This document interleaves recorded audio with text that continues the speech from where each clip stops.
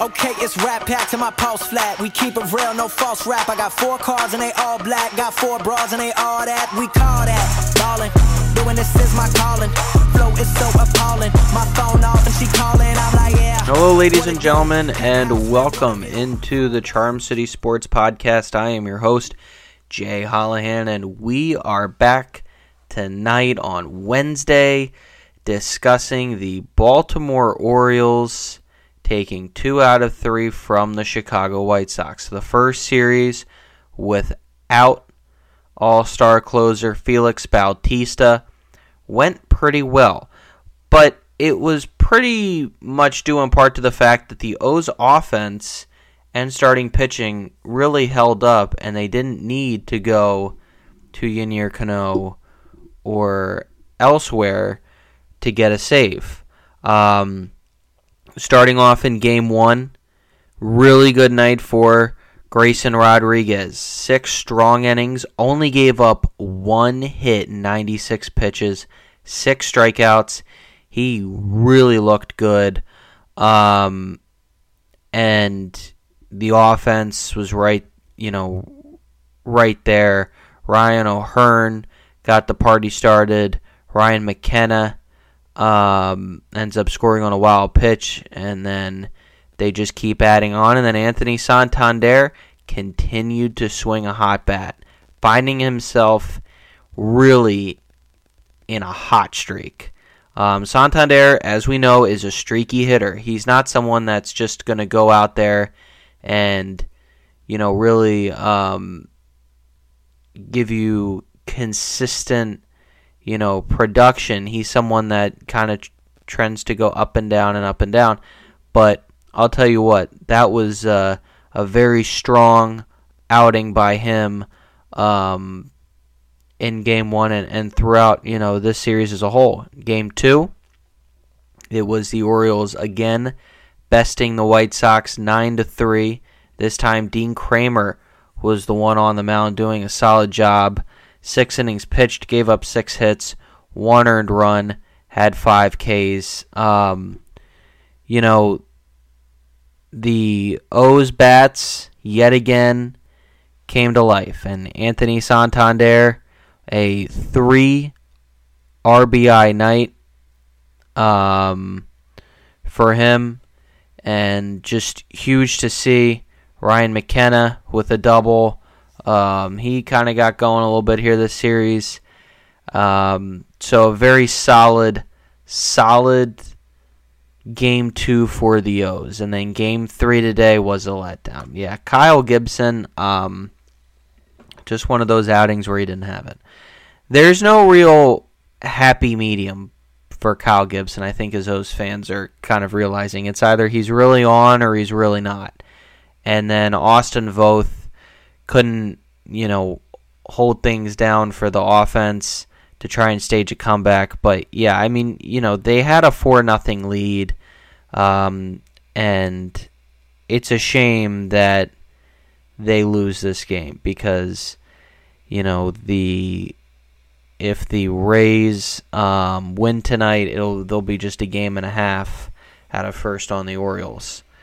But, unfortunate that you lose today's game. You get the off day tomorrow, and then you travel out west to take on the Arizona Diamondbacks for the weekend. And I'm really interested to see how the O's bounce back. This is going to be a game on Friday against another team that's duking it out for them. It's a wild card spot right now that they're trying to cling on to.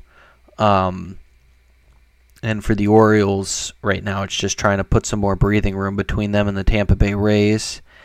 But, it's a shame that, like I said, Kyle Gibson couldn't get some more confidence today, get the win, and you're feeling pretty darn good about things moving forward. So here's what's coming up against the Diamondbacks. Pitching for the Orioles as of right now, it's Cole Irvin. 4.78 ERA on the season. I'm not too thrilled that they're trotting him out there. I I don't like it. I think, first of all, Cole Irvin has just not had, a great go at it. But Cole Irvin, I'm a little concerned. It hasn't obviously been his year. And, last time out he got nicked up a little bit. I mean, the offense has been there for him. It's helped him out, but, I'm always concerned with this guy going out, and especially against a team right now like the Diamondbacks. Most of the teams he's played against, aside from the Mariners, the A's and the Rockies, their season's, over. They're not playing for much, and, going up against the Diamondbacks who are playing for a lot, he's going to be put to the test. He faced Zach Davies, 6.93 ERA, 1-5 win-loss record, has not been his year, to say the least. This has not been a solid year for Davies. Former, selection of the Baltimore Orioles back in 2011, was involved in the trade for Gerardo Parra. But yeah, it's a weird, weird kind of season, I think, for him.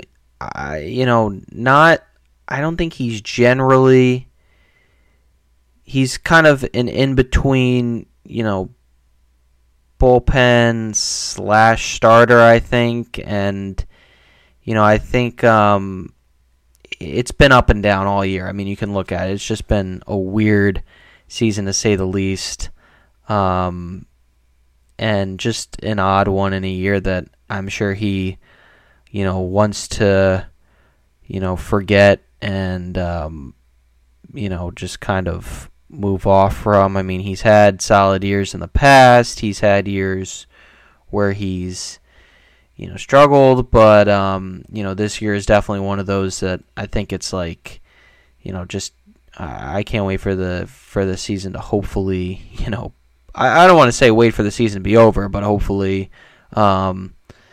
just get out of this rut. Let me put it that way. And that makes me feel a little bit better that, the Diamondbacks have someone that's going out there that's struggling too, but you just got to hope that the offense can then help out Cole Irvin, and hopefully they do. Saturday, Kyle Bradish on the mound, 3.03 ERA, 9-6 win-loss record. Kyle Bradish, I mean, what more can you say about him, man? I mean, he's been so huge this year. I mean, so huge. Like, when, since Tyler Wells has gone down, he's been fantastic. He's from Arizona, so hopefully, not that he won't have incentive already, but hopefully that, boosts his incentive up even more. And, we get to see a really, really strong Kyle Bradish in his hometown. I hope that's the case. I hope it's also the case that he goes out there and he just fights and works his tail off, because he's going up against an offense that can strike. He pitches against Slade Ciccone. I don't want to screw up his last name. A 2.57 ERA. Young pitcher, only 24. Not a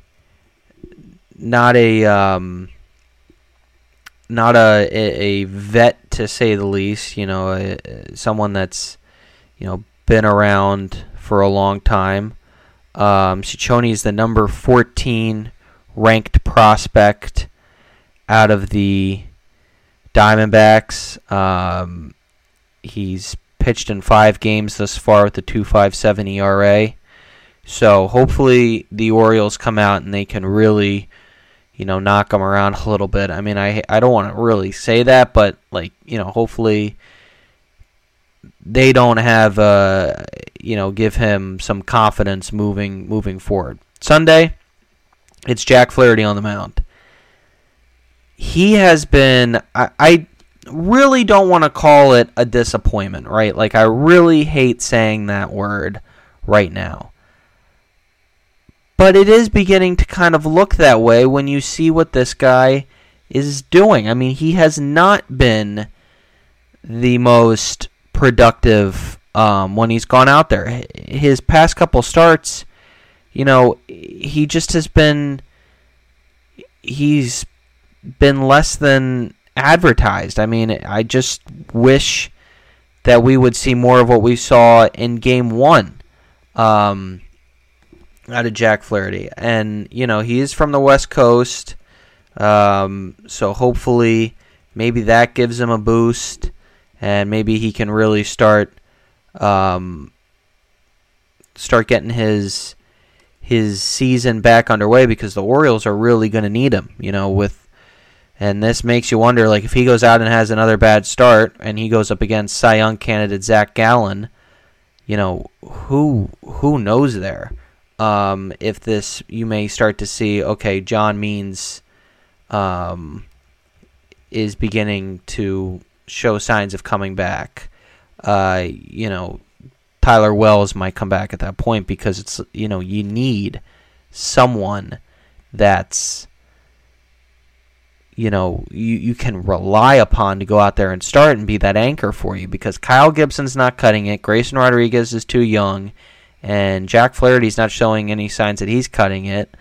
Kyle Bradish has been that guy, so give Kyle Bradish credit, but you need more than just one starting pitcher.